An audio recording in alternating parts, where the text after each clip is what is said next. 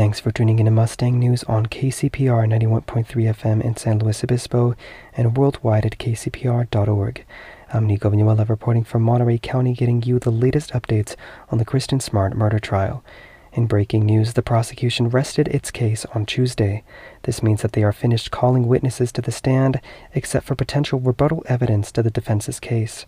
The defense's case will begin on Wednesday at 8:30 a.m. More information about Tuesday's proceedings will come to KCPR later tonight. Paul Flores is currently charged with Smart's murder, while his father, Ruben Flores, is charged with accessory to the crime. If convicted, Paul Flores can face anywhere from 25 years in prison to a life sentence. His father is facing a maximum sentence of 3 years.